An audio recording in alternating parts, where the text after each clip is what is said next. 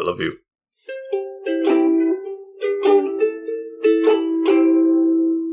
Gentle folk, ladies and men, we're glad to have you here again, so please won't you just come on in and sit with us here on the couch. I am the Green Traveler from Gorsh. And I am the Faceless Leon, much closer to the Green Traveler today. Yeah, I really blew your ear off on that one. Not quite blew it off, but I feel like maybe both of us are projecting more than we do need to. No, I scream all the time. Do you? Yeah, I'm a screamer. Well, I'm thinking like maybe, because it was like right when we decided to record, both of us started putting on, honestly, a different voice. I always do that, yeah, it's a personality. Yes. And, well, right, sure, yeah, our persona, whatever. Yeah. But also we're just more projected. We're just more on voice, which is good. Like, it's healthy for our throats and whatever. But I was just thinking maybe we're doing that because we're talking over the phone. But maybe that makes a better recording as well. Who knows? What you're implying is that we're in the same room, everybody. Yeah. We finally got a special episode where our schedules lined up. Well, I'm having so many technical difficulties that this was just a better option for us. Yeah, it was. And I think it might change our sound quality a little bit, but we're working on other solutions. And if you want to help us figure out our solutions, if you feel that you are able to pledge to us some funds, please visit us at patreon.com/greenandfaceless, and anything you can offer would be much appreciated. Yeah. You can also like us or leave us feedback and comments or rate us on Apple Podcasts or any of the, comment and everything on any of the other streaming services, wherever you found us. Yeah. We're on YouTube, too. Yeah. We're everywhere. We're global. Yeah. Well, today we have a special episode in many ways. Not only are we in the same room, but we're introducing a new hopefully recurring segment on the show. Oh. Yes, titled Green Ketchup. A long time ago, 2 years ago, when I pitched the idea of a podcast initially, it was only centered around my desire to review new movies. Because that's all going to the theater was a weekly thing. It was something I loved doing. I loved the theater. And if you had told me 2 years ago that going to the theater would be an anxiety-inducing nightmare today, yeah, I would not believe you. And I still do love the theater, but yeah, it's a pain to go there now and be enclosed in a room with all of I forgot how slobby people were. It really, going there, it just bothers me some more because it's I'm sitting there, I'm masked because I don't get refreshments. I just go and watch the film because I'll eat beforehand and I might drink a little bit beforehand. But, I'll get there and I just watch the fucking movie. I let it immerse me. If I'm digging into a popcorn bucket or pouring, Reese's Pieces down my throat, not a sponsor, but, if I were doing that, I wouldn't be watching the movie. I would just be like, "Oh God, this tastes good." I wouldn't be immersed. And I'm the kind of guy that likes to get immersed. So yeah, going there now it's weird because I'm sitting there and everybody around me is just chomping their popcorn and they even slurp their sodas. Nobody's just it's Jesus Christ, why? That's gross. So this is really delayed, but about the Reese's Pieces. You are an E.T. You're not E.T. So that's right. So that's why we're not sponsored by these. Exactly. We're just two government runaways. We can't have sponsors yet. Not yet. But, we got an ad break waiting for them. Someday it'll happen. But the green ketchup, what happens with that is that sometimes, I'm even though I still love the theaters and I want to go back to the theaters, it's not going to happen all the time, and it definitely can't happen. We just don't have the money for it. We don't have the money. Our schedules are rough for it. But there will be a movie occasionally that'll come out that it won't be streamable, right? And I'm gonna have to go see it. And one of those movies was Edgar Wright's Last Night in Soho. I had to. I love Edgar Wright. He's a great director. Baby Driver. Originally was supposed to do Ant-Man, but got scrapped from that. wonderful. I really like his writing, and this is his first horror film, I think. I don't think he's done a horror movie, and it's a psychological horror, and you know how much I love those. They're fun. Yeah. It was co-written with Christy Wilson Cairns. And it's about Thomasin McKenzie. She's from Jojo Rabbit. She's amazing in this, like, amazing performance by Thomasin. But she is a young woman who goes to Paris, I think. I think it's Paris. She wants to design dresses and everything. That might make sense. Yeah, I think it is Paris. That might make sense. Right. And you learn early on, and it's not really explained or explored, that she has a connection with the dead. So her mother, before the events of this film, and like in the first 5 minutes you see this, her mother committed suicide. And this was years ago, apparently, before the events. And Thomasin McKenzie's character sees her mother in the mirror and can have conversations with her. Mother never says anything, but like she'll like, hey, I'm going to do this decision. Her mother will nod or something. And like they might have had like verbal conversations, but we don't see that.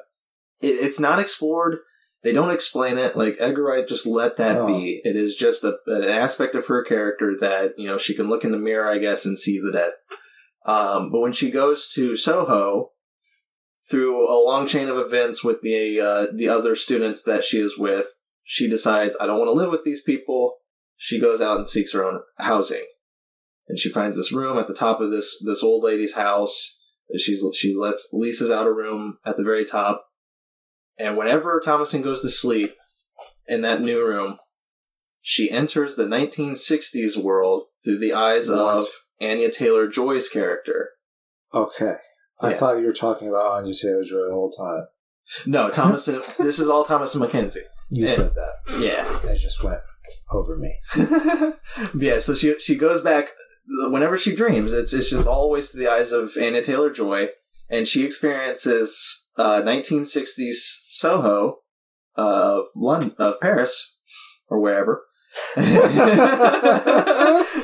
But she experiences this world, and it's amazing. You know, she's always idolized this time period. That is you know, that is her. You know, as much as I love like Doctor Who and like the old 70s time, hers was the fashion industry of the 60s.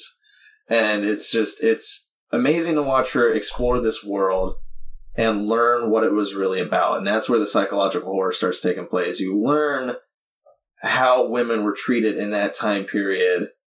That in and of itself is frightening. Yeah. And then more aspects start coming into play. It becomes like a regular old mystery because the whole time, I don't want to talk too much about it because I highly recommend going to see it, but it's a very strong message about the treatment of women in the entertainment industry or not in the entertainment industry, even just the fashion in the fashion industry, and how it's still going on too. Like, because they do a decent job comparing it to the modern day time. But that's where I feel like the movie is weakest, is in its comparison to modern day. It very much does just become the story of Anya Taylor-Joy for her character. So let me ask you, does she become the main protagonist when Anya Taylor-Joy's character goes to sleep? No. So it's just when Thomasin... So they're just kind of like dreams. They're kind of like flashbacks kind of thing. So it's whenever Thomasin is asleep, she'll see this. And then if something scary happens or whatever, she'll wake up. You know, it's like a nightmare kind of thing. I don't want to give any kind of examples because a lot of them are spoilers. But like, there will be things that happen in the past that, you know, if you're having a nightmare, it would wake you up. And so that's how they kind of pull it off. Okay. And then there are some moments too, just to spoil this, where you'll have like the double dream kind of thing where she wakes up and then there's still the dream going on. So it starts to become very psychological. Oh, sure. It starts messing with you. And I love that. I'm excited to see it then eventually. Yeah. The only thing, the big issue is the ending. There is a huge, strong message, and the ending might mess with that message a bit. I think it works. I really liked it. I enjoyed how they pulled it off, and the more I've thought about it, the more I'm like, no, the message still stands, and the ending is just a sad, bittersweet, psychological horror, thing. You know, it just happens. And, yeah, I highly recommend it. I give it 3 stars. Yeah, that is Last Night in Soho. Also, I say that's the last thing. There's one more thing, and it is the how they filmed it. Because when she's in those dream sequences, Thomasin will always be in the mirror. So whenever Anya Taylor-Joy walks in front of a mirror or something, there's Thomasin McKenzie's character, and there's this one dance number scene, and Matt Smith is in the show too. Doctor Who, woo, love it. But there's one scene with Matt Smith and Anya Taylor-Joy where they're dancing, where most of it was all done in camera, where Thomasin would just switch out with Anya during the dance. Oh, wow. And it becomes very dreamlike and using his back as edit points. Yeah, it was all. There's only I only think there's 2 spots where they cut. And it's a long scene. I think it was all done in camera, where he would just twirl them around, and he would work her, twirl her out of the camera range, and then grab the other and bring her into the camera. Yeah, it was. I've watched, pretty cool. Yeah, I've watched a lot of interviews where Anya Taylor-Joy was just and it's just you started remembering the beats where you had to do this, and it was okay, run around these 3 cameramen, and then jump back into the screen here. It was really cool. Wow. Yeah, wow, really well choreographed. It was just all amazing. I really enjoyed it. I will say, when I watched the ending play out, I was a little bit oh no, but I think going back on it, I will like it more. So, 3 stars. Cool. Well, I'm excited to watch it. I also enjoy Anya Taylor-Joy and Thomasin McKenzie. Remind me. I feel like we've talked about her just not that long ago. I don't. The only thing I can remember her in is Jojo Rabbit. Okay, well, I haven't seen that one. So. Yeah, that's all I think. I don't think I wrote anything else down that she was in. Yeah, that's all I wrote down with JoJo. Oh, wow. Well, what are we here? We're also still talking about new movies. Yeah. Remind me what we're here to talk about. We're here to talk about Dune. Oh, God. And Shang-Chi and the Legend of the Ten Rings. Yes, it's going to be a long title. Yeah. Well, though, Dune, that's just one word. Yeah. And we could really just call the other one Shang-Chi. Yeah, we could, but I'm going to add all the That's right. Other words. And here's the sad thing, too, is as much as I say that I rushed out to see Last Night in Soho, I only did that because there was no streaming option. And with Dune, I really wanted to see that in theater. I did really want to see it in theaters, too. I highly recommend it. If you haven't watched it yet on HBO Max, go out and watch it on theaters. The only reason I chose to watch it on the couch, and I feel like a hypocrite because I did it, but the only reason was because I don't have money. Yeah. And Denis Villeneuve, the director, announced that the sequel has been greenlit. Yeah. And I was worried it wasn't going to make its money back. Yeah. I was so worried because Blade Runner 2049 was one of my favorite fucking movies of that year, and it's still one of my favorite movies. It was so good. And it was a box office flop. Nobody went to see it. Right. And this definitely has that same feel. Yeah. Where it's just an artist and a sci-fi epic and nobody in between them. Right. It's great. There, I'll have to remember to try to talk about this after we've talked about the actual films, but there are surprisingly a lot of similarities between these 2 stories. A lot. So, we got, our underdog shogun kind of character in each of the protagonists, but their families are both from 2 different factions. Yep. And there's also giant long beasts that are snake or worm-like. It's true. And they're both raised knowing that they have a destiny of power. Yeah, exactly. Yeah. And both trained. Yeah. In very different ways. Yes, definitely. So let's talk about Dune first. Yeah, because I watched it first. Yeah, Dune Part 1. Oh my god. I'm biased going in. Denis Villeneuve, and I'm sorry if I'm pronouncing it wrong. I've so many times I've tried to pronounce, watch pronunciation videos of him, and it just keeps slipping in my mind. But I believe it's Villeneuve. But he's one of my favorite directors in the game. He is so fucking good, and the reason is because you can tell it's his vision. The movie is his. And he does not let any kind of scope stop him from going for it. So, like, he's the guy who did Arrival, which we both fucking loved. It was great. Yeah, and, like, you have a penchant for language, and, like, specifically just, like, language structure, and that, like, that whole movie is about that, like, learning to communicate. Yeah, I actually read the short story for that, so when I heard what the storyline for the movie was going to be, I got so excited, and I was telling everybody, and they're like, oh, okay. And then when I heard that they did go and watch the movie, they really liked it, so yeah. You know. And that short story is written by Ted Chiang. Yes. Highly recommend that because, you recommended it to me. It's not called Arrival. I can't remember what it's called. Yeah, I can't remember either. I think the short story collection that it's in is now called Arrival or something like that. Okay.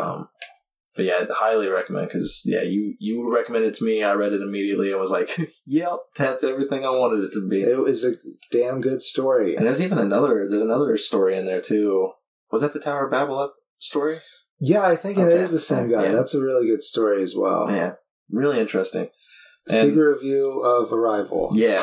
Oh my god. Someday we'll have to do it. But Dune Part 1 it's very similar to Arrival, where it's just this epic world that he builds. He's on this, I can't remember the planet's name. I'm so sorry. I know people... Oh, shit.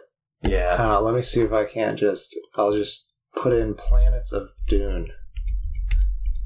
Here we go, people. Arrakis. Arrakis is the... It's the desert planet. Yes, where the spice is.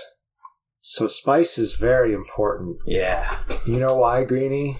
No, all I know is it turns you into an Aryan. Oh, does it? Kind of. Like, it gives you... it doesn't make you blonde hair, and it definitely gives you, like, bright blue eyes. That's right. It does. If you are saturated with spice, your eyes turn blue. And, like, you can use it to, like, see the future and stuff, too. But anyways, it also, like, I don't know, is like a power supply or something. It's kind of like... it's kind of just, like, this very important element to these people, the Fremen. And then, as we do, capitalists came in and were just like, hey, we can make money off of this. Yes. And so, yeah, it is. I think it's how they use to travel through space. I think they use it as their fuel source. I think also their navigators use it. Yeah. To help them get to places. And I know people are going to be mad. I've read the book once, and, like, I was not a fan. And I know, I'm sorry, I've tried... I haven't even tried. I've tried so many times, and like I think I have all of the books in the series, including the ones where his son took over, sadly. But I love the world building of it. I love the scope of the sci-fi world. It's an interesting world. Yeah, it's just the book is so dry, and it's all about it's that male hero character. You see it everywhere. It's just like you are destined for greatness, right? Like, so much so that he is the only male who was allowed to learn the ways of the all-female Bene Gesserit order. Yeah. And I do know a couple of my friends who were trying to get into Dune, and they themselves are women, and they're like, that's some bullshit. Yeah. Why does the white boy get to... Yeah, he's the chosen one. Yeah. It really is bullshit, yeah. I completely understand that. Yeah. I do think that, they don't... It's not that they don't do that in this movie, because that's the story. What are you going to do? They don't fix it. They don't fix it, but I think that they try to make it a little bit better by making a pretty decent character out of his mom. Yeah. So I think we should set up a little bit more what's going on here. So there's this empire with a bunch of different species and planets in it, and they have taken over Arrakis for the spice supply, and the people who were making that happen, that were the wardens of this planet, or the Harkonnen clan, I think, or family, which included Dave Bautista and Stellan Skarsgård. Oh man, amazing! So, yeah, they both did honestly really good. They're hardly in the movie at all. I'm sure that I feel like Stellan's be more in the second part. Probably not that much more. Stellan's performance, though, was just brilliant. His character is just this fat Baron who he just eats. Yes. That's all he does is he eats. And, like, I think there's not a single moment where he's not eating something in this film. Yeah. And he is just gross and commanding and frightening at times. There's one scene in particular where he, like, hovers and floats above the table. So they're not human, the Harkonnen. No. They're not human at all. And they are super pasty and hairless. Yeah. That's how I'll describe them. And I think bigger than average, which is supposed to be represented by Dave Bautista. he doesn't really, like, I feel like he does good in this film, but, like, all he kind of does is just look befuddled. He gets angry at his uncle, played by Stellan, the Baron. Dave Bautista's character's name is Beast Robin Harkonnen. Yeah, and I think Beast is probably like his, like a title. Right, yeah. I can believe that because he's the Baron's nephew. Yeah. And he looks, I think there were scenes where he was leading like battalions and shit like that. Yeah, he's definitely some kind of like commander. Yeah. So, anyhow, the Empire decided to pull the duty away from the Harkonnens, right? Mm. And they gave it to the Atreides, who are a human family, which the Duke Leto Atreides, played by Oscar Isaac, which he does an awesome job too. Oh, yeah, beautiful. Oh man, his last scene is great in the movie. But he is the father of Paul, the superhero guy that we were talking about. The Chosen One. And his wife... I'm sorry, I don't even think we said that Timothée Chalamet plays Paul Atreides. So he's great job, Timothy. I'm happy. I'm so happy how big his career is getting. Because it's like, I think the first movie I saw, it might not have been, but like Call Me by Your Name, I think might have been the first one I saw him in. And then from there it was just like, oh, Little Women, and now I did like him in Little Women. He was really good in that role. I thought he's been really good in everything. Like just amazing actor. It's not the same guy who did Henry V. I'm not sure. I don't know if I've... Okay. I thought it was a pretty good interpretation. It wasn't the play. Yeah. Which is what I thought it was. I don't think I've seen it, though. Well, okay. His mother, who we did mention, Lady Jessica Atreides, is played by Rebecca Ferguson. Yeah. And she's a pretty cool character. And they really beefed her up, too, from the book, from what I remember. Well, that's probably good. Because, she does cool things. For sure. Like, there's this really cool scene... with her, when her and Timothy are in trouble, that she, uses her Bene Gesserit powers. Yeah, they call it the Voice. The Voice. That's right. It takes on an ominous tone, and they can command people. And it's very D&D. Yeah. And Timothy, though, is not good at it. He still has, like, very, he has a weak modifier, low rolls, But, like, Rebecca, like, holy crap. That was one of my favorite scenes, was watching her work on those guys. Yeah. It was amazing. So, there's a bunch of other really interesting characters, including Jason Momoa, who plays Duncan Idaho. Yeah, people love them, Duncan Idaho. Yeah, which I really thought that was a weird name. And you mentioned at one point that you thought maybe he was just added to the old movie, but he's in all the books. Yeah. I was just like, it seems like, I was like, I don't know if that would be a name in that book. I don't remember. And then I pull up just Google search, and it was just like, Duncan Idaho is the only character to appear in all Dune novels. Right. Like, okay, then. So, anyhow, I think it makes a little bit more sense now that I found out today that this galaxy and this point in time in this galaxy is far in our universe's future. Like their religion is like based in like a bunch of different modern day religions now that all mix together. Yeah. Under the Orange Catholic Bible, apparently. I don't know. That's not really mentioned in the movie like at all. Right. It was probably in the book somewhere, or maybe one of the spin-offs. I have no idea. Yeah. But I loved Jason Momoa in this. He was really good. Him and Paul, Timothy Chalamet, they have a great relationship. Yeah. Cause, I mean, Paul has a good relationship with his father. It is it's a relationship that's very hindered by the power dynamic. Yeah, the stigma of, what you have to be as a lord for, how you have to treat your kids. Like, Leto, Oscar Isaac, is a great dad, but he is a duke. He has to be a leader. He has to think about his people first. So there's busy duking it up. Yeah, exactly. So there's just like there's a coldness between him and Paul, even though there's a lot of love. There's just this bit of like, I'm sorry, I can't just always be there for you as the father, and that's where Jason Momoa's character Duncan Idaho kind of steps up. Is like he is kind of that fun father figure, along with Gurney Halleck, played by Josh Brolin. They both are his trainers, and I don't know if Duncan is Fremen or if he just has a really good relationship with the Fremen. Yeah, I feel like he was sent out to scout, I think, and just like the people so much and like fit in so well that he kind of became somewhat Fremen. I don't know. We'll see. Maybe we'll get more into that in the next movie. We'll see. Who knows? Yeah, because that is the big thing. It's Dune Part 1.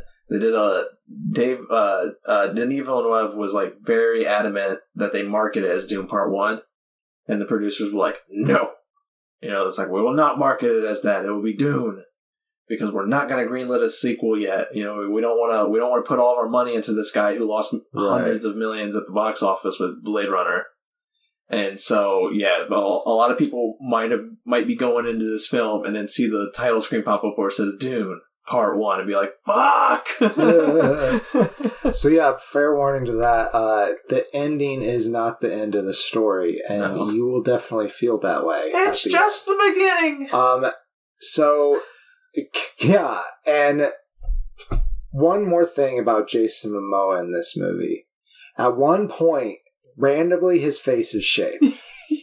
Just and I don't know if like there was like a quick scene where they cut, like he came back from the desert, and I think somebody said, dude, you smell, and then he goes and cleans up and he comes back with no beard on, and he looks like a completely different person. Just totally rocked me. I was just like, wait, that's Jason. Because, like, he still has all of Jason Momoa's tattoos. Yeah. So, like, eventually I was like, oh, shit. It really threw me. Yeah. And I think, honestly, I've been thinking about it. I think it was just kind of a shot at Henry Cavill and DC. Where it's just like, guys, we don't fucking care if facial changes happen. Just shoot Superman with a mustache. It's totally fine. Yeah, so why can't Superman have a mustache? Yeah, Jason Momoa just got a rash on his chin or something, came in the next day shaved, and he's like, Denis, I'm so sorry. And he's like, dude, that's fine, we'll roll with it. Yeah. I can work with a shaved Jason. Why not? And honestly, I think, like, honestly, the second half of his scenes were great. Yeah. So, I mean, it didn't hold Jason back. No. Not at all. He doesn't need facial hair to be a good actor. I think there's only one other actor I do want to talk about, and that's Zendaya. Yeah. She's only in it for like 5 minutes. Yeah, if you were expecting Zendaya to be in this movie a lot, like, so she is in the movie periodically through the movie. But she is not really. She's just an image that Paul sees. Yes. And she's like a figure in his dreams. Yeah, it's kind of sad because I was wanting more Zendaya. Yeah, but me too. I like Zendaya a lot. I read that part 2 will be from her perspective, apparently, which is hugely different from the books. Cool. So yeah, that's going to be really interesting. She plays Shani. She is a member of the Fremen, I believe. Yes. I don't know if he actually meets her at the end. Yes, he does. Okay, I couldn't remember if she was part of the group of Fremen that Paul comes across. Yes, I think they share a paragraph of dialogue together. Yeah. And then it's the end of the movie, like quite literally. Was she with him? Yeah, she was with him. I think she was mad about a certain thing he does.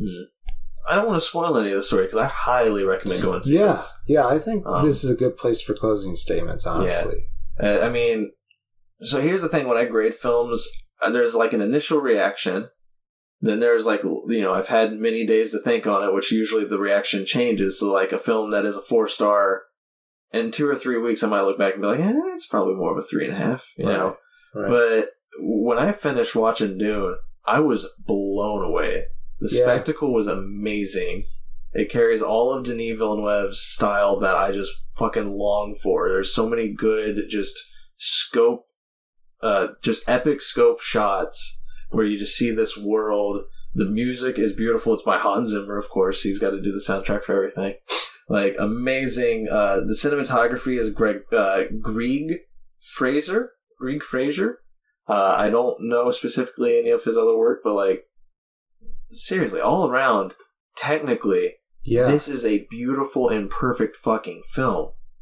And then the story, I really like the story. I like what happens. I like all the action. I love how they handle it. In my opinion, they improve on the book story. Because, again, I couldn't stand reading the book, but this movie was so just, like, mind-boggling. Beautiful, honestly. Yeah. Jeez, the cinematography alone.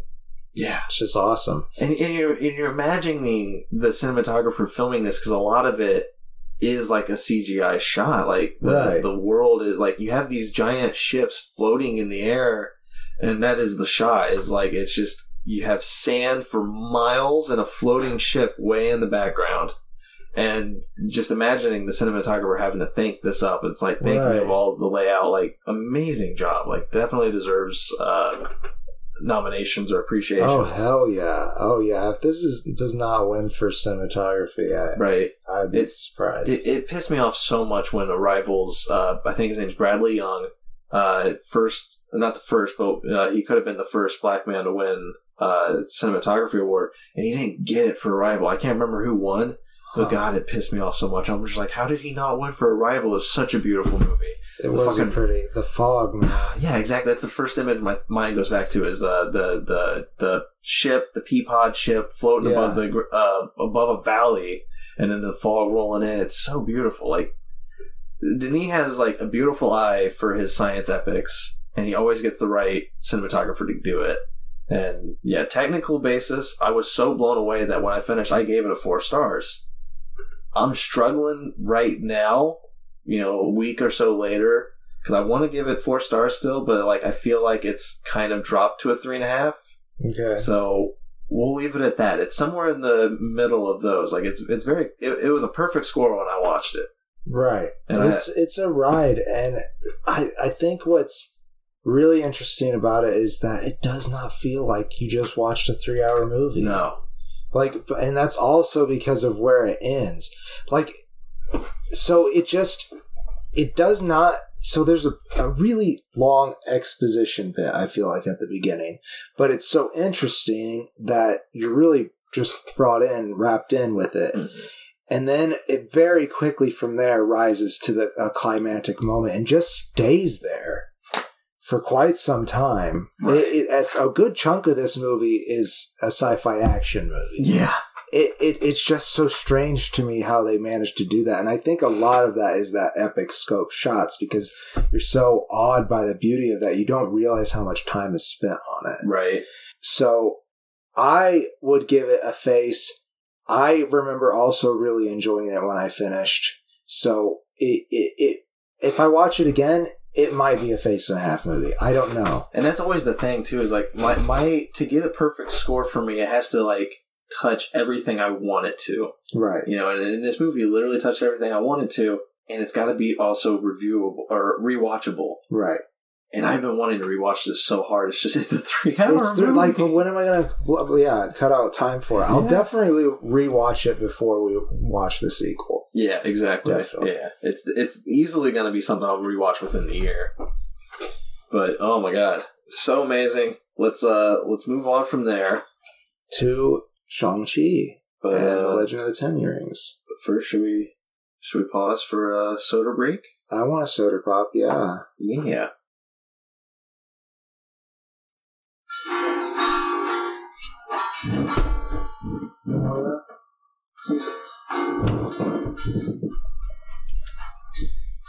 Sounds beautiful. Thanks, man. I'm opening for Eagles next week. Wow. Yeah. They must be desperate. They are pretty desperate. Are we back? We could be. Yeah. Unless you think we could do better than that. No, what do you mean? What are you trying to say? Shang-Chi and the Legend of the Ten Rings, everybody. This is a fun one. This was crazy. Yeah. I don't know which Marvel film this is, like number 24, 25, or where it falls in the chronology of things. I assume it falls right before Doctor Strange in the Multiverse of Madness. You think before because they didn't show? I think before because they didn't show Doctor Strange. Doctor Strange, we'll say. Yeah. Yeah. But this is Marvel has, they're opening it up. We got this new phase. I don't know if it's phase 4, if it's phase 2, or if it's story 2. The universe is getting confusing anymore. Right. But it's I real quick, I just want to say, I think it's after. I think it might be the most current point. Yeah. Because of a very late scene with 2 characters that we know from the universe. Right. Like I feel like they didn't know each other until recently. But it's definitely after Endgame, I think. That's what I mean. Yeah. Right. It's a new saga, and so it's I don't know if it's opening up that saga too, because I think Black Widow's technically part of this new initiative. But that definitely took place before Endgame. Right. They maybe were trying to introduce some characters or something. I don't know. Yeah, I'm totally down for it because Shang-Chi, I want more of him played by Simu Liu, who was mostly just a stunt man before this, I believe. I didn't see. He was on a 4-season show called Kim's Convenience. I did a faceless pitch once. Nice. He was the brother of the main protagonist. Yeah. And he had his shirt off almost as often. Nice. He's got a good bod. Thank you, Simu. He does. I think it might be in his contract that he gets to show off. It better be. It's. I did like Aqua's reaction. Right. She's like, "What? Who would have known?" Right. Because he's just been in a ballet uniform forever. So do you want to maybe? Yeah, I'll give him a best shot. It's directed by Destin Daniel Cretton, and here's the big issue going into it for me. It's written by Cretton and Andrew Lemon, but the main script was written by Dave Callaham, and you might remember Dave Callaham. We've talked about him quite a lot this year. Mortal Kombat and American Motion Picture. America, the motion picture. Yeah, I've not been a huge fan. He was also the rewrite of Ant-Man from Edgar Wright. So I was very nervous going into this because I haven't really liked much of Dave Callahan's filmography or scriptography. What was that first thing you said though? Mortal Kombat. Yeah, that wasn't bad. It wasn't bad. He also did Wonder Woman 84. That was bad. Yeah. So it's always been leaning towards the bad, and I don't know how much of influences he had over the final script, but there are some moments with the writing where I'm just like, For the most part, the story's great.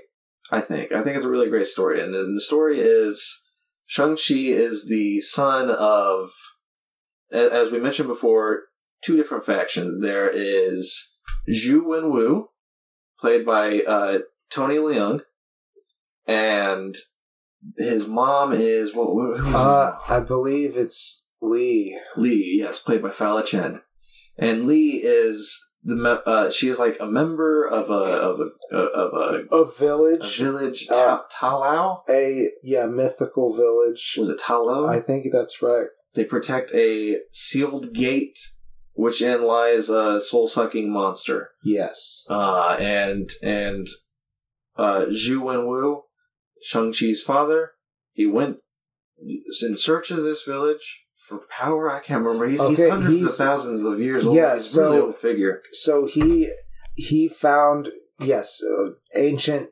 Chinese times, he found the 10 rings, and they have kept him alive. And yes, he wanted to find the village for some reason. Probably just because it's one thing that he hadn't done before. I don't know. He really does seem really bored by that point. Right. He's kind of just like, I'm a vampire. I've been old forever. Yeah, exactly. Like, fuck this. And so, but Lee is there guarding it. Yeah. And they have this fight scene. It's a beautiful fight. Very beautiful. It reminded me so much of Crouching Tiger, Hidden Dragon, which Michelle Yeoh is also in this, and she was in Crouching Tiger, Hidden Dragon. Right. Later on she plays Shang-Chi's aunt. Very much in the third act. Yeah, yeah. You don't really see her until then.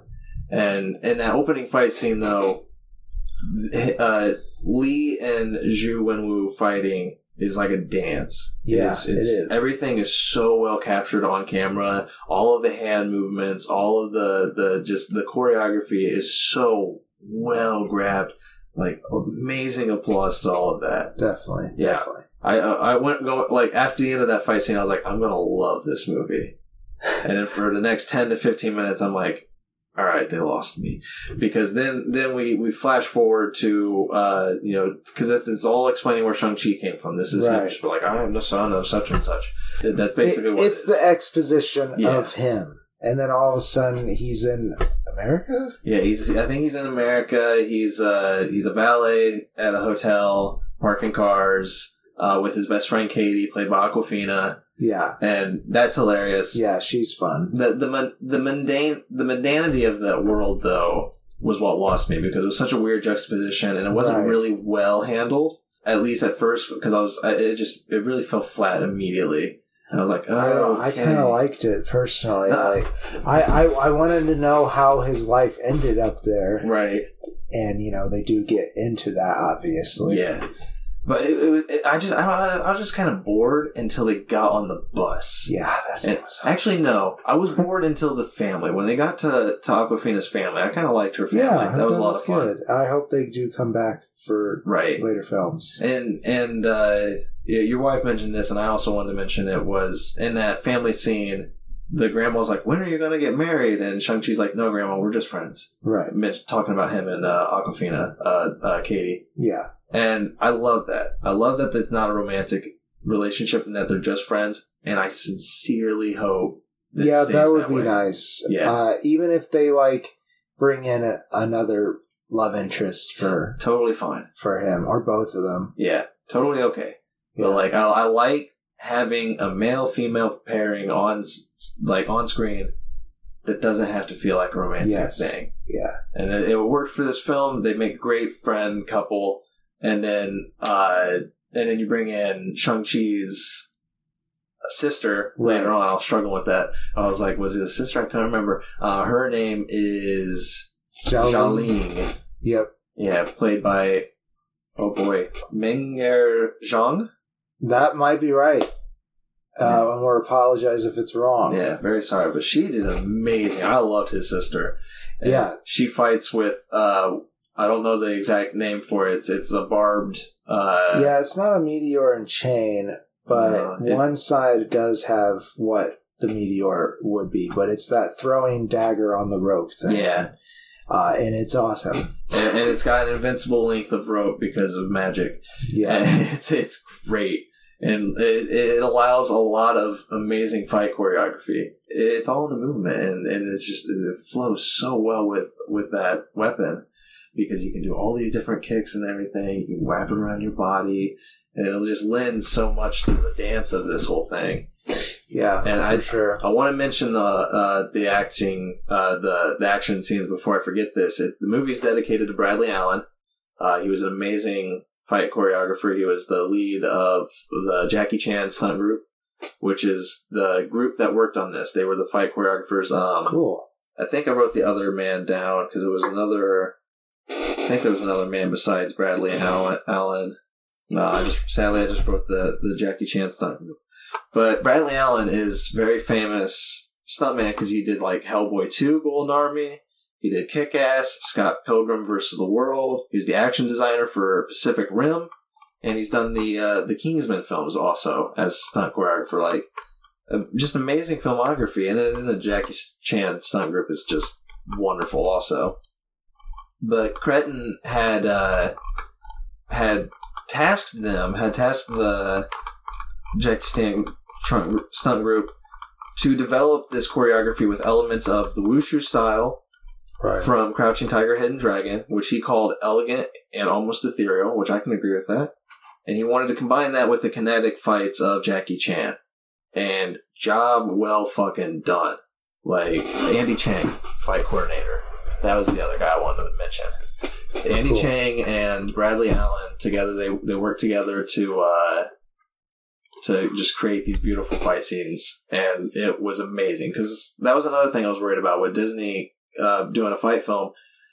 I assumed they would like water it down or polish it way too much or make it way too CGI'd. Right. No, this was a lot. This was very much. I mean, there was a lot of CGI. There was a lot of CGI, but it was well done. Well done, and even the CGI elements felt real. Yes, especially since there was like this veil that they literally had to cross to get to that realm where the CGI was. This movie, by the way, does introduce magic into the world, but it also introduces multi-dimensional travel and advanced, ancient, possibly alien technology.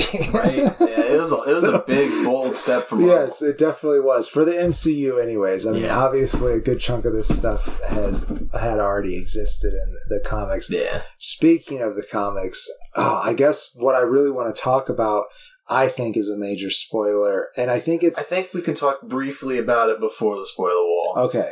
His father in the comics, Shang-Chi's father, is a very racist, very stereotypical character called Fu Manchu. Well, okay, yes. He was. Yeah. But when Marvel eventually lost the rights to that, because that character was, I think, first written in like maybe 1890s? I don't know. It's an old character. Yeah. After they lost the rights to that, they changed it to Zhengzhou, I think, is how it's said. It's Zhengzhu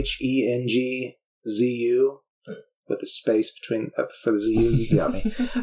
Anyhow, he also, I think, becomes less of an important character to the Shang-Chi comics. Mm-hmm. This is really just all from a brief research that I did. Because I didn't want to research before I watched the movie, and I just finished watching it today. So. Right, same here. I watched it this morning. I mean, it just dropped on Disney Plus. It's been out in the theaters for a while, but...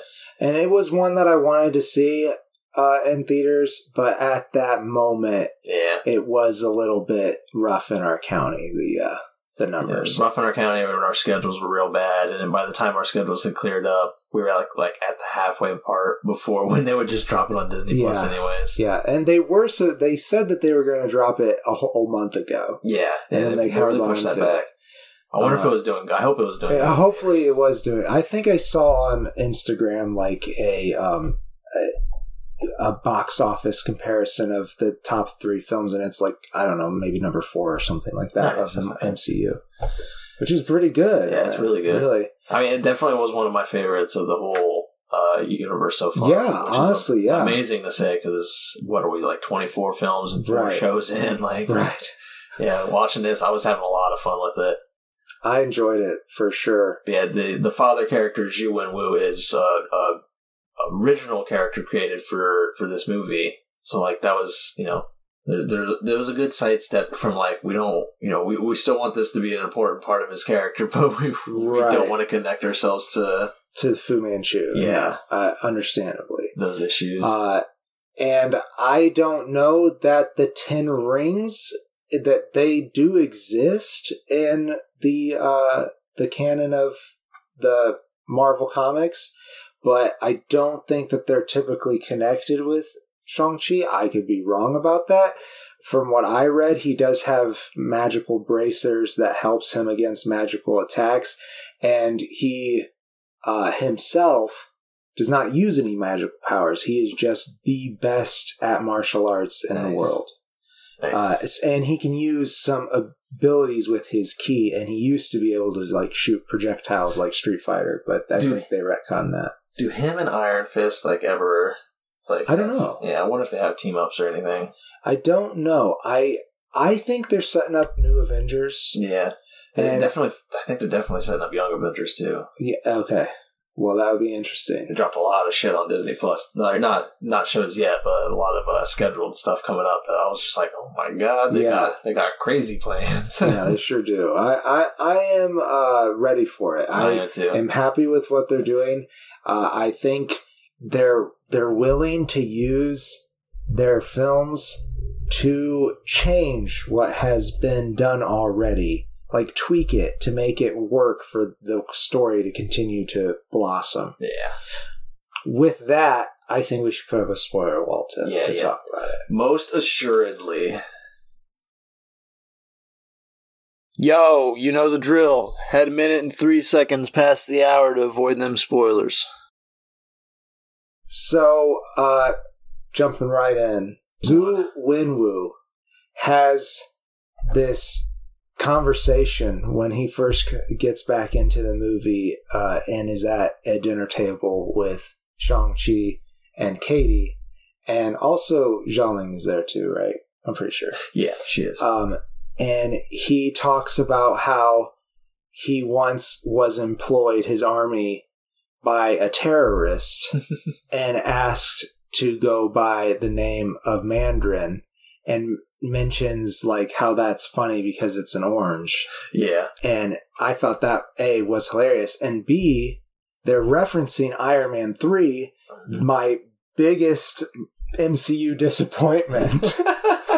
To me personally, because when they said they were going to do the Mandarin, and we saw those clips from Ben Kingsley, which he's amazing. He's not Chinese, and I feel like the Mandarin should have been Chinese. Right, I agree with that. It's all been wiped under the table because of this. Yeah. But anyhow, they used Trevor Slattery, played by Ben Kingsley, this actor, to play up this character of the Mandarin. And it is so good. If you haven't seen that movie, it's worth it just for Ben Kingsley as this character. I like Trevor when they finally get to him. But it's just the Mandarin is such a big character in the Iron Man comics. Yeah. And like, as I mentioned before, like my only exposure to Marvel really was Spider-Man. Right. And I had a very brief stint as a kid where Iron Man, the animated series, was on like right before Spider-Man. And the only characters that I cared about on that Iron Man show was the Mandarin. He was like the only interesting character for me. And so I was very excited I knew nothing about the Mandarin except for my childhood liking of this villain. And the trailer of this very realistic eco-terrorist kind of thing. It was like, oh god, like he seems very like eerie and ominous. And it just becomes this like goofy actor, Trevor. It felt wrong in the moment. It felt really, really wrong. It felt like, ha ha ha, you guys thought we were going to do it, but we didn't. Yeah. We're doing Extremis instead. So, yes. And Guy Pearce is the bad guy. So, secret review of Iron Man 3. So, we're here with Zhu Wenwu. Yeah. And he admits to being the orchestrator of that. Mm-hmm. And he has the 10 rings of power, which I feel like in the comics it was the 9 rings, but I could be wrong. Yeah. Well, I also don't think he was the orchestrator of that, because I think the orchestrator was Guy Pearce. The orchestrator was Guy Pearce, but Guy Pearce hired the 10 rings, which is what he also calls his army, right, to orchestrate it, to do all the logistical parts, because he was a businessman. They have poor Trevor locked up in the basement. Yeah. So Trevor is in this movie too. And I think it's a great return for Trevor. Right. And see, again, too, I think it's a great return. But I was also sitting there thinking, like, what if they're using him like he is there? Because he becomes a tag-along for Shang-Chi and Katie and Xialing. Yeah. He just, like, tags along with this weird, faceless beast named Morris. Yeah, Sarah said he looks like a chicken nugget with wings. Yeah, exactly. He does, yeah. His name is Morris, though. A hairy chicken nugget. And Trevor is the only one that can communicate with Morris, because they've been together for number of years. So long that Trevor was convinced that he was hallucinating Morris. Oh my gosh. It was beautiful. Very well played. But I sat there the whole time, though, thinking that Trevor was Zhu and Wu's target into getting into the village. That was it was his plan the whole time. I've been just befuddled by this character that I was expecting a twist. Right. I was like, no, there's no way. He's got to be a actual villain now, isn't it? That's going to be the twist. No, it was very, now that we're behind a wall, you don't have to watch it with that viewpoint. You can just enjoy Trevor. Yes, just enjoy Trevor. He's worth enjoying, I think. And I love, there's a scene where they're driving through the jungle and they have to follow a very specific path. Yes. And only Morris knows the path. So only Trevor can communicate the path to them. And it's great. It's so funny. I did feel that Morris was a little bit of the Timon and Pumbaa add-in for Disney. Mm-hmm. Yeah, it definitely was that way. They always have that, Yeah, they needed a comedic element, but I think it works really well. I do. I think it works, especially given what goes down in Ta Lo. There's all these traditional Eastern creatures, like Chiron and those lions in the style of the lion statues that you come across in China. Yeah, I was just like, I saw that giant lion. I was like, that is awesome. I know. Great design. Oh, okay. So and very, very characteristic of like what those creatures would actually look like from their culture too. So like, they did really good research into it. I think so. I think it was just beautifully done. All the creatures there. And speaking of creatures, there are two big creatures in this, and they hint at both of them throughout the movie, and then they have this big awesome like Godzilla style fight, and it's awesome. Especially awesome because it's done in the daytime. I feel like every time a movie decides it has to have a monster fight, it's a very poor monsters done in daylight or very good monsters done in darkness.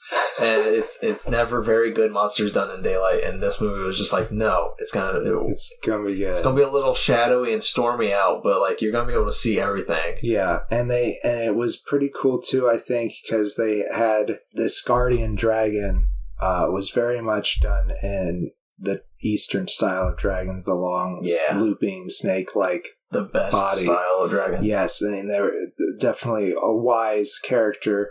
And then my wife mentioned that she thought it was interesting that it mirrored the other creature, which was more definitely a Western style looking of a dragon, but also had like these Lovecraftian elements. Yeah, and it was the Soul Crusher or something. They called it the giant soul sucker. That's what they called it. I just can't remember what its actual name was. I can't remember some kind of like devourer or something like that. Yeah, and it was just the guardian for the other one, right? Maybe the soul eater, something like that. Yeah.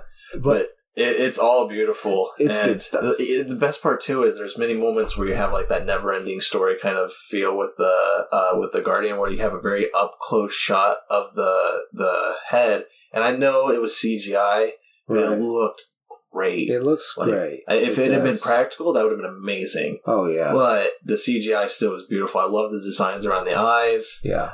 Everything. Like there was moments where I thought it was bleeding because I thought the design was. I was like, no, they had that at the beginning. Yeah, because it gets attacked at the eyes. Oh yeah. I was so worried. I was like, oh no, is that blood? And I was like, no, it had that before the fight. Right. Oh, and speaking of blood, Katie gets to save the day, which I'm kind of happy that they didn't just make her character take a complete backseat in the third act. But like she learns how to shoot a bow in a day, and then she shoots like an impossible shot, and she's like, no way. And I didn't like it because I'm happy she got to have that moment. Right. That moment took way too long to happen too. During that whole fight scene, I'm like, shoot the fucking arrow. Yeah. Why aren't you doing anything? And then after 5 minutes, I'm like, all right, Shang-Chi, just let your sister go and stop it because Katie's definitely not doing anything. This has been going on for 5 minutes. Like, I was getting so mad during that final, fun mad. I wasn't actually mad. But, they've set her character up in the first 2 acts as being the driver. Right, yeah. And a really damn good one. Yeah, I wanted that to come back to fruition, but that bus scene was awesome. I just wanted more of that. Exactly. The bus scene was fun, and then they set her up immediately because she's a valet with Shang-Chi, and she loves driving those fast cars, so it's like she knows her shit. She is a good driver. They should have just used that.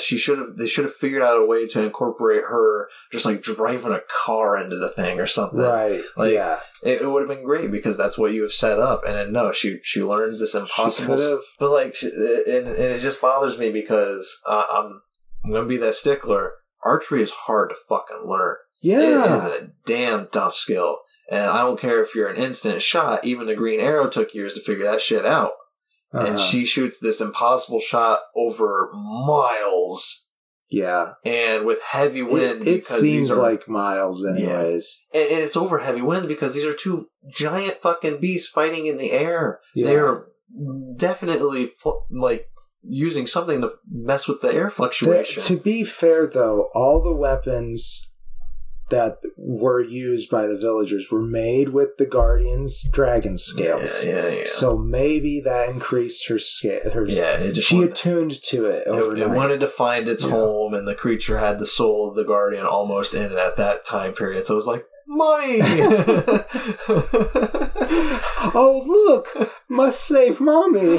No. But it's nothing to get terrible to like really affect this movie because overall I'm assuming the wall is dropped now, and I think we were good and relieved of our spoilerly bits. Yes, I wholeheartedly enjoyed this film. Easy 3.5 stars. Definitely top 5 favorite Marvel movies, if not top 3. I can't I haven't actually thought about all the films. There's too many of them now, but like easily is beautiful. Like it's just the action's great. Yeah. The sci-fi is fucking... The sci-fi, the effects are great. And I fucking love Shang-Chi. Like, I want more of him. I want more of his family. I do. I definitely do. And it was so different from the other Marvel movies. Right. And you know, other Marvel movies can be said about them as well. But I just really liked the flavor that this added to the world. And they're not going to bring back the same Danny Rand, I don't think. But maybe they'll do something with Iron Fist and Shang-Chi. That would be interesting. Yeah, bring in more martial arts elements, please. Yes, I love martial arts. It's cool. And, you know, there's a lot of that in the Marvel comics. And I feel like it's kind of died down after the fever for that crashed. I feel like a lot of it, too, is with my love for martial arts is with a lot of superheroes, you see them, like, you know, like with Thor, for example. He does things that's like, there's no way I can ever do this. He calls down lightning. He's the beefcake god. Like, you just see him, it's like, not relatable. It's just like, I love it. But these people, they're just, I mean, there are mythical elements, and, you know, some of the fight choreography is impossible because they're like levitating or using the wind and everything. Yeah. But like, this is something you can go out into the park, and, you know, like there are groups that meet up that you can learn like any of these kind of fighting styles. It's you know, with practice you can do this, and watching and how this movie captures that on camera. It's beautiful. You see them do this stuff, and it's like, I can definitely do this, or I can definitely look foolish in my apartment doing like the hand movements and everything. Yeah, I could pretend to do this. Yeah, exactly. It's so well captured. Like, so I will say, I really, really enjoyed this movie. Once again, I would be tempted to give it a 1.5, but I kind of want to watch it again before I decide that. Like I said, I just finished it. And when I finished Dune, I probably would have said 1.5, and I stepped back on that too. So I think I'm doing the same thing for this movie. It's damn close if it's not, and maybe I'll retroactively say on an episode that I changed my mind or something. Right. Because honestly, I really liked it, and I would very much watch it again. Yeah. More of this, please, Marvel. More of this. Yeah. So now for the hardest question of them all. Right. Who won the Stay or Go? So very similar stories, so very similar viewpoints from both of us. You know, 4 stars, 1.5. Well, maybe we'll step it back 3.5. Right. You know, face. It's Same story. They're very hard to choose, but I'm giving it to Dune. Again, I was biased going in, so that's a part of it. I love Denis Villeneuve. He's one of my favorite directors. Yeah. And I'm giving it to Dune specifically because it is an artist's vision fully realized, and the scope of it is so amazing that my jaw was literally dropped. Right. When credits rolled with Dune, I was just so fucking wowed by it.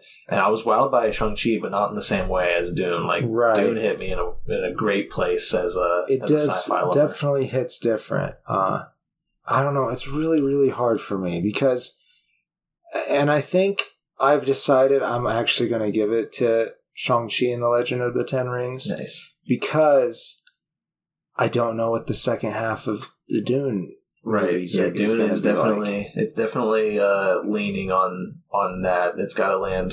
Yeah, it's got to land because if it's like super dog doo-doo, then if it's David Lynch's 80s film. Yeah. Sorry, people who love the 80s film. I kind of like it. I've only seen it once. Yeah, so. I watched it as a kid, so I don't remember it very well. But like, I like David Lynch a lot, so I would definitely probably rewatch it and enjoy it a lot. But I do think that I like this one better than that one. Oh, easily, yeah.